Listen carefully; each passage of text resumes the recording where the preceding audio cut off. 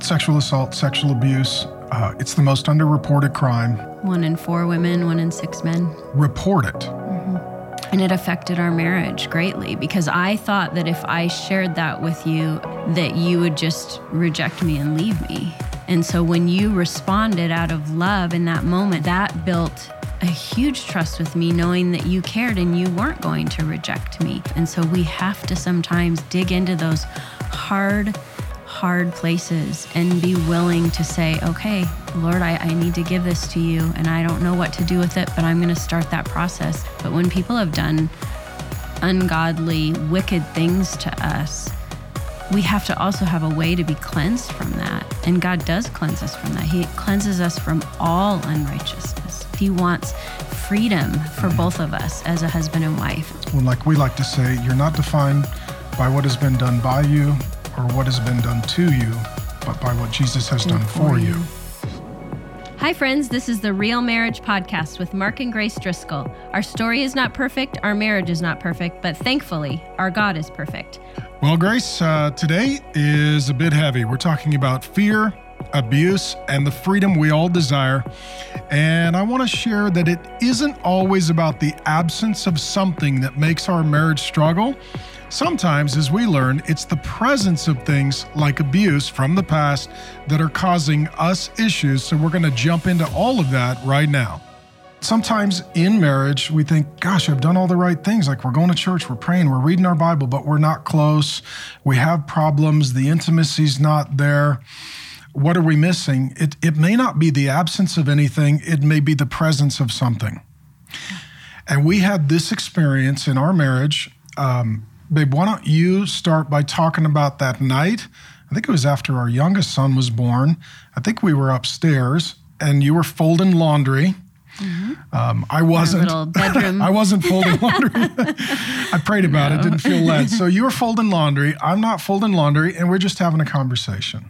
Yeah, we were just chatting and... How many years do you think we were married at that point?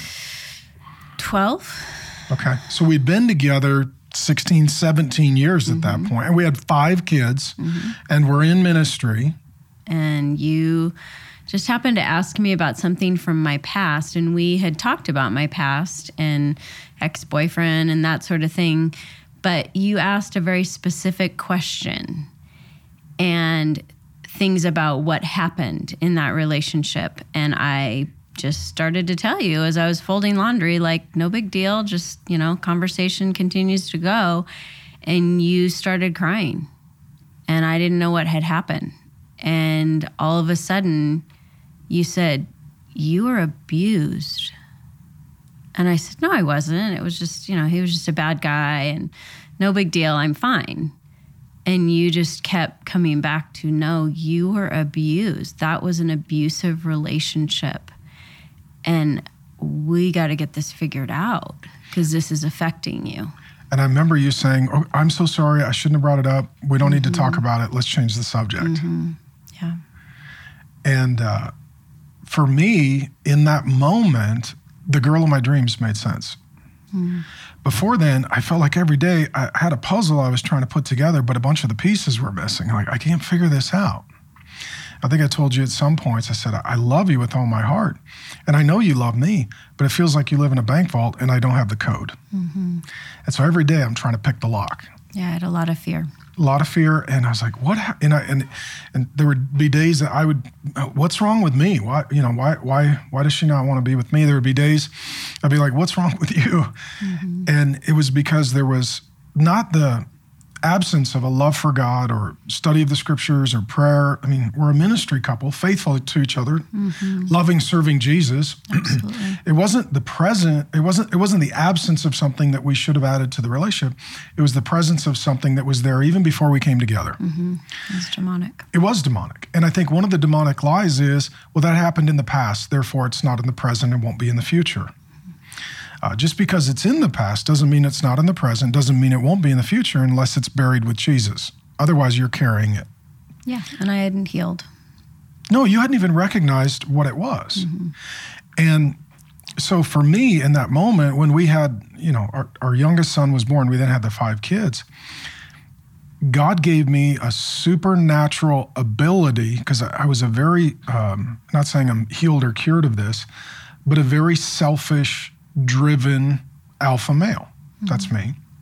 And in that moment, I stopped thinking like a husband and I started to think like a dad. And one of the greatest gifts that God has given me, and I think that he gives to any man, is a daughter. You went into protective mode. I thought, okay, because you were a young girl when these things happened, and I wasn't there to protect you. And once I met you, being defender protector has been job one for me every day since. And I started to think, gosh, if this was one of my daughters. And I had blamed myself, so I had taken responsibility for what happened to me rather than even thinking about putting any of that responsibility on my abusive boyfriend. So sexual assault, sexual abuse, it's the most underreported crime. 1 in 4 women, 1 in 6 men. Report it. Most men aren't going to report it because it's embarrassing for a man to admit that he was overpowered or violated or manipulated, usually by an older male. Many women don't report it because there's a lot of shame and stigma with it. Sometimes they're afraid of the abuser acting out. Yeah, they're scared. And or oftentimes the abuse starts in a non-abusive relationship that becomes abusive. And as a result, it's confusing as to whether or not it was abuse, which was your situation. Yeah, it was a grooming process. And a lot of building up and then cutting down and building up and cutting down and thinking somehow it was me that was doing all the wrong things that would make him upset. And you find this a lot in abusive relationships, let's say dating relationships. I mean, we've been doing this long enough. I'll never forget the conversation I had with a young woman. I was a young pastor many years ago. She came up to me for prayer after the service, and she said, "Can you pray for me, Pastor Mark?" I said, "Yeah, I'm happy to do that." I said, "What can I pray for you?" She said, "Well, just pray that I don't make my boyfriend angry anymore." And I said, "What's happening?" She said, "Well, he hits me." I said, "He shouldn't hit you, ever." She said, "Well, it's my fault because I make him angry. Please pray that I stop making him angry." And that was a grooming relationship process where he was abusing her and then making her feel like she was responsible for the abuse, and she was the one that needed to change her behavior for the abuse to stop. Yeah, it's horrible. It's horrible. So, you know, what you experienced is defilement. And here's one of the great weaknesses of Christian teaching on the gospel. It is often stated, if you confess your sins, Jesus will forgive you, which is true, but it's not everything the Bible says. Correct. The problem is not only do we sin, but we're sinned against. If you were raped, if you were abused, if you were cheated on, if you were betrayed, you can't say, "Jesus, please forgive me for my sin." And so many Christians know what to do with the sins that they commit, but they don't know what to do with the sins that were committed against them. And so, the language in the Bible is one of defilement. We see this in Genesis 3. Spiritual warfare starts with our first parents, Adam and Eve. They know they're naked. They have shame. They cover up and they hide. That's a defiled person. You and I have been doing this a long time. You were very brave to share your story in the Real Marriage book. But for all the women and men that we have dealt with that have been victims of assault or abuse, particularly of a sexual nature, all the conversations we've had, what tends to be the very first thing that they do after that assault? They take a shower. Why do they take a shower? Because they feel dirty and they're trying to wash it off somehow, even though that may sound impossible. In the moment, it's the only thing they can think of doing to cleanse themselves. And so what they really need is Jesus, because their soul needs cleansing. Their soul needs cleansing. And this is where in the Bible, places become defiled. That's why the Jews would walk around Samaria. It was a defiled nation. Objects can become defiled, like the marriage bed. Hebrews 13:4, let the marriage bed be undefiled. And also people can feel unclean or dirty. And the Bible uses all of this language of unclean, defiled, filthy, impure, As you read the Old Testament, there's all these rituals for cleansing. All of this is showing externally what Jesus does internally, and that is that not only are we forgiven, we are made clean. Theologically, this is the doctrine of expiation, that Jesus doesn't just forgive us, he makes us clean. So let me ask you this, baby. For sins that you've committed and sins that have been committed against you, if you only believe that you're forgiven, but you don't know that you're clean, what difference does that make? You still live in shame, and you don't feel clean completely because you don't know what to do with what others have done to you, which is expiation. That's when you're cleansed from all unrighteousness, things that were done to you and not just the things you've done. We, of course, need to own our own sin and ask the Lord to forgive us. But when people have done ungodly, wicked things to us, we have to also have a way to be cleansed from that. And God does cleanse us from that. He cleanses us from all unrighteousness. And so that is the process of expiation, where we ask the Lord to cleanse us from that, whether it's going through a healing process of knowing our identity again, knowing our value again in the Lord, and that we don't have to live under the shame of what someone else has done to us, that we're pure in God's eyes through Christ. Maybe it's forgiving the person that abused us. That's part of the process. It doesn't mean they just get to go scot-free. There is judgment. God knows all of our actions. And if a crime is committed, call the police. Yes, report that for sure, no matter who it is. There's an outlined process, and it's different and yet the same. A lot of similarities for each abuse victim. But I think in order to be healed and move forward and fully cleansed from that, we do have to go through some of those steps to know that we are seen as God's daughters. We are valued as God's daughters. We don't have to live under whatever evil identity that has been given to us through an abuser. Well, like we like to say, you're not defined by what has been done by you or what has been done to you, but by what Jesus has done for you. And that's the key to the whole thing. Mm-hmm. In the Old Testament, if memory serves me correct, the first person in the Bible that is called defiled is Dinah. Mm-hmm. She's in the book of Genesis. She's a sexual assault victim. She's a younger woman. And it says that she was defiled. And then you alluded to it in 1 John. I'll just read it. A lot of Christians know this scripture. If we walk in the light as he is in the light, we have fellowship with one another, and the blood of Jesus, his son, cleanses, some translations say purifies us from all sin. Mm-hmm. That would include the sins that we commit. And so people get defiled through sins they commit. Absolutely, we all do. Particularly in the sexual realm. So you and I, we were not virgins when we met. We were sexually active before we got married. We were sexually active before I got saved. Mm-hmm. And so, that was my sin against the Lord and you before we met and after we met. And then also there were things that were done to you that you were a victim of, not responsible for. And it says that Jesus cleanses us from, or purifies us from all unrighteousness. How hard do you think it is for someone who has both committed sin that defiles them, particularly in the sexual realm, and sins that have been committed against them, particularly in the sexual realm, to actually believe that these words from 1 John 1 are 100% true, not for everybody, but also for them? I didn't believe it for a long time because I thought I had participated in that abuse. And so it was too blurry of a line to put that just on the abuser. And so it sounds great to say, Jesus forgives me for my sins, but I didn't believe that my sin of someone abusing me was forgivable, or that he could actually cleanse me from that somehow that was outside of the cross. And so it took me studying the word and praying through and lots of tears and a healing process, a grieving process, because it's a loss when someone takes that from you. But it doesn't mean that you can't be healed. It just means that you have to grieve that and ask the Lord to renew that for you.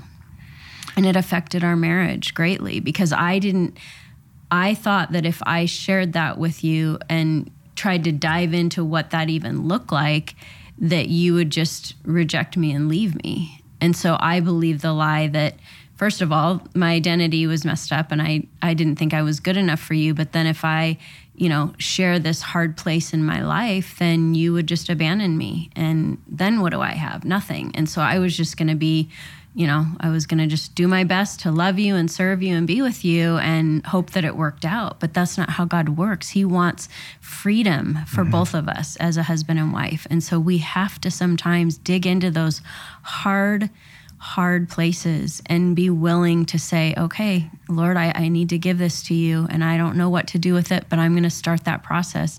And that built trust at that point in our marriage in a way that we didn't understand. We hadn't had trust yet. And so when you responded out of love in that moment, instead of out of frustration with me or anger, at me, that built a huge trust with me, knowing that you cared and you weren't going to reject me and you did want to stay with me and you did want to walk that process with me. And so that was a pivotal point in our marriage that I had never entrusted to you before. And God used that moment to put us on the trajectory we are now on and continuing to build that trust. And it opened your heart in a way that I never could have imagined. Well, and it was lonely for both of us. And we didn't know why. I don't know if I shared it with you. In that moment, I remember just going, okay, God, this feels like one of those moments that if I don't get this right, it's all going to go wrong. And 5 kids. And ministry. And fast-growing ministry. And pickets, protests, death threats, hater blogs. I mean... It's a lot of pressure. Good glory. Yeah, everything outside was just a powder keg of pressure and complexity. And all of a sudden, it's like, okay, the center of, my universe, which is Jesus, you, and the kids.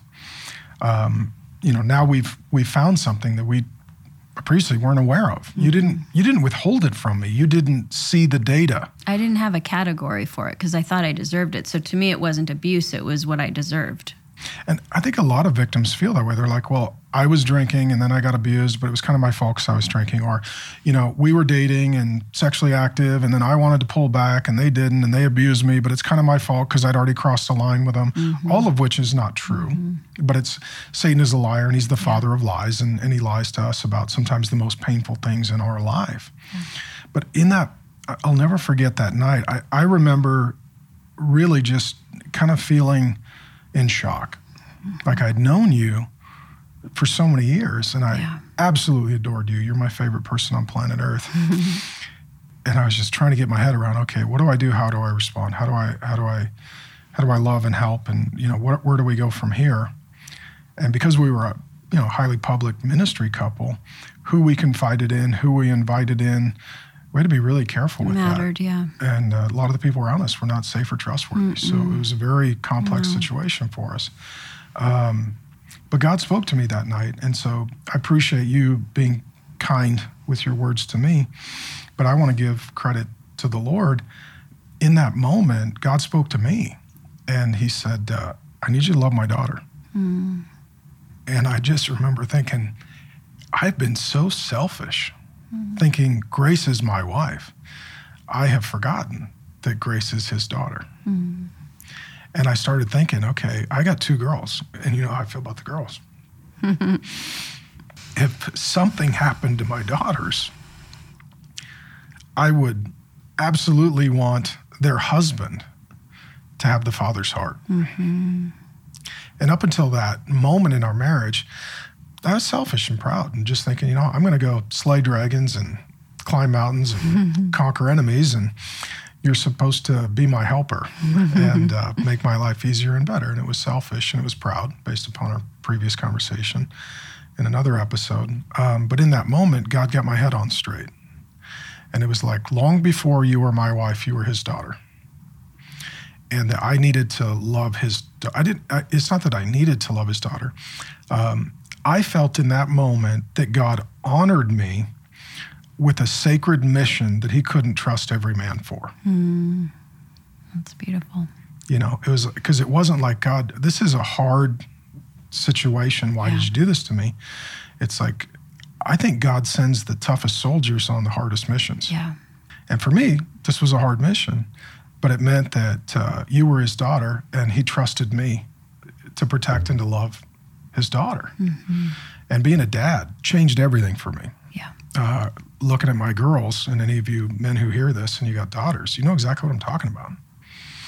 And so if this is a situation in your relationship, what would you give as next steps? And let me, as you're thinking about your answer there, babe, there are some rituals in the Bible that remind us that we're cleansed. This is why God's people underwent ceremonial washings before they went to worship. It's why they put on white. It's why they would clean their house. So every time you brush your teeth, every time you do your laundry, every time you wash your car, every time you do your dishes, every time you vacuum your house, remind yourself, in Christ, I'm clean. And even if you've done something recently, he's still cleaning. You're not dirty, you're not defiled, you're not damaged. You're clean in God's sight. And just like we continually clean things in our house, God's continually cleaning things in our life to make us clean. For those that understand now, there's some defilement, there's some brokenness, there's some filth, either from what I've done or what has been done to me. What would some encouragements be for you for the beginning of that cleansing and healing process? For me, it was on my knees before the Lord. What does this look like to heal from? And that was an emotionally pretty wrecking time for you. It was, yeah. I mean, I honestly didn't have time for it because I had 5 small children. And so as far as convenience, it wasn't a time in my life where I thought, oh yeah, this is perfect. I got lots of extra space for this. Yeah, we're retired now, nothing else to do. Yeah. But it was God's timing. And he knew that I loved you. He knew that I loved my kids and I didn't want to stay broken. And so for me, it was trusting the Lord more than I'd ever trusted him and asking him to meet me where I was at in a broken place and making me whole. And so I got on my knees and said, I can't do this, Lord. I need you desperately.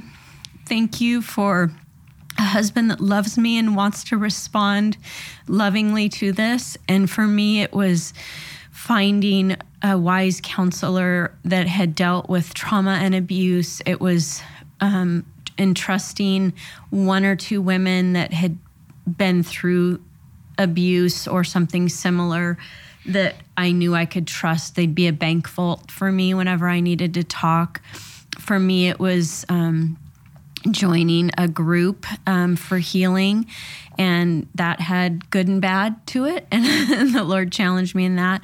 But I had to ask the Lord for courage every single day because I didn't have it in me to continue the process. It was too hard. But now looking back on the other side of it, I wouldn't change that process for anything because now I am more whole. I can say that the Lord loves me fully, and that I am forgiven, and I am cleansed, and that I'm not dirty anymore. And I can help women that feel that same thing and go through that same process with them.